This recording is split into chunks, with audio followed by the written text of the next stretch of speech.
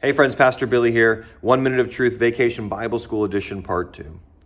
Today we talked about sin and how sin separates us from God. Sin entered the world through Adam and Eve's disobedience and being tempted by Satan and the form of the serpent.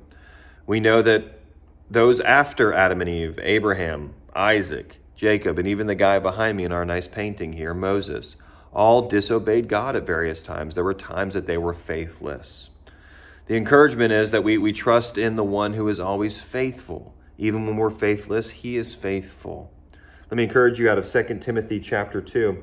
Listen to this. If we have died with him, we will also live with him. If we endure, if we follow him till the end, we will also reign with him. If we deny him, he will also deny us. If we are faithless, he remains faithful. So again, we certainly can't turn our backs and go away and just deny Christ. That will not save us. That will not end in our salvation.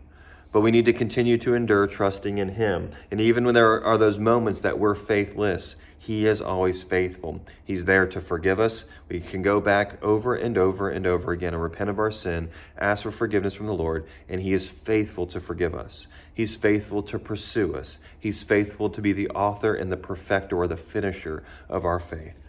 So friend, let me encourage you. If you're in a season of being faithless right now, let me encourage you, trust in the one who is faithful, and he will always, always do what he says.